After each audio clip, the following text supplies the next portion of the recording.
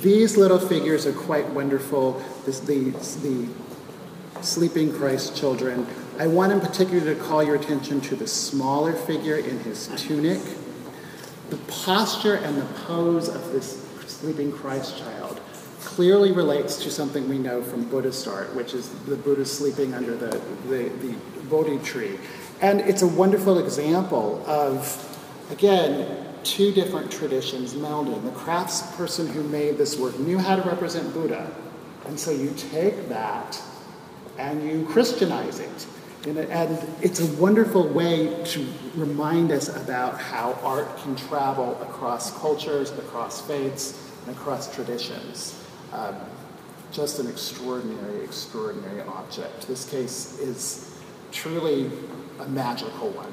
This is my favorite moment in the entire exhibition. This is hilarious. I think all these naked little boys. I think it's also just I just think it makes people look at it with many different points of view.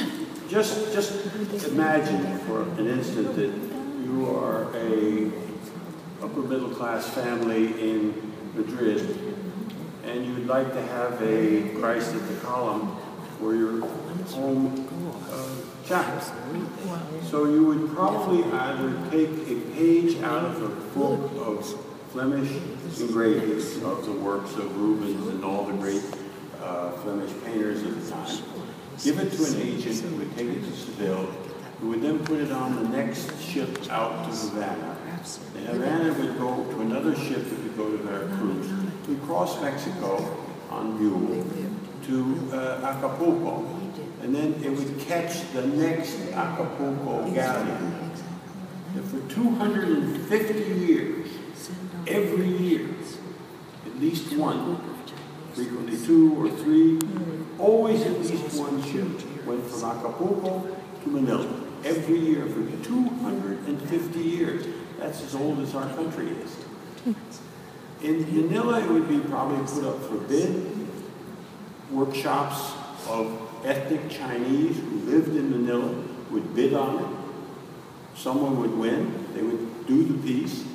And then probably 6 months or so later, it would be put on the next Manila galleon back. It would go again back to Acapulco, cross Mexico by mule, Veracruz to Havana, Havana to Seville.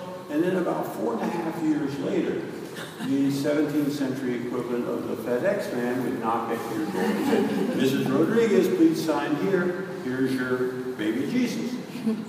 Or, if you were a family of Pereira living in Lisboa, you would do something similar, except that the drawing would go to Lisbon, then to Rio, around the Cape of Good Hope, across the Indian Ocean to Goa. Same process would be done by ethnic Indian artists. We come back the same way, and again, 4.5 years or so later, we arrive at your doorstep in Coimbra, wherever you live, and so this trade was immense, and the interchange of ideas and figures. And then, well, Spanish and Portuguese didn't talk. Wait a minute. Those crafty Jesuits were out there. Yeah. And the crafty Jesuits are going back and forth all the time. So there was a great deal of cross-fertilization through the back door. So it's often very difficult to determine today whether something is Indo-Portuguese or Hispano-Filipino. Some objects are very obvious. Some of them are hard to tell. So anyway, I'm sorry to digress. Roberta has done a lot of scholarship on ivories, and she is really the person to ask about connoisseurship and the history and development. I just love them and want to play because with of course the ivory comes from Africa. Yes. I mean, that's the piece that Dick didn't really mention, that there is this incredible global trade that's established, but it really touches every continent of the world, and that these figures are here today that we can look at and enjoy is this testament to, I mean, human ingenuity for one thing. I always like to say, well, we have email, but there's not much else that they were missing, and that's about the only thing. We can do it quicker, but they did it just as well. So I also want to say I love the little bed, because when I was a graduate student and living in New York, and I paid my rent every month by giving gallery talks at the Met, because they paid really well. And I mean, you did 3 one-hour tours, and they gave you $75, and that was my shoe budget.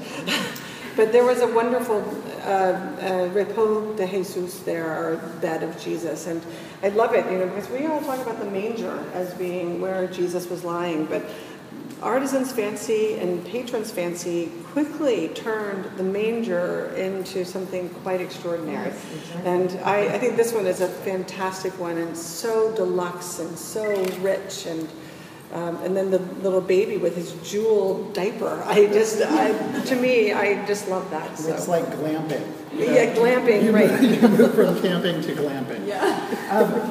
While we're in this gallery, just to think about this wall for a second. You can actually see it. I talked a minute ago about the sort of ongoing, interesting story that the condition of these objects tell, and you can see it work in progress, which is that conservation is happening. It's not complete yet because we forced the viewers to take the work away for the exhibition. But you can see that what's being revealed here in conservation is an entirely different composition. So here we have the earthly Trinity, the Holy Family, but at one point in time, there was a crucifixion.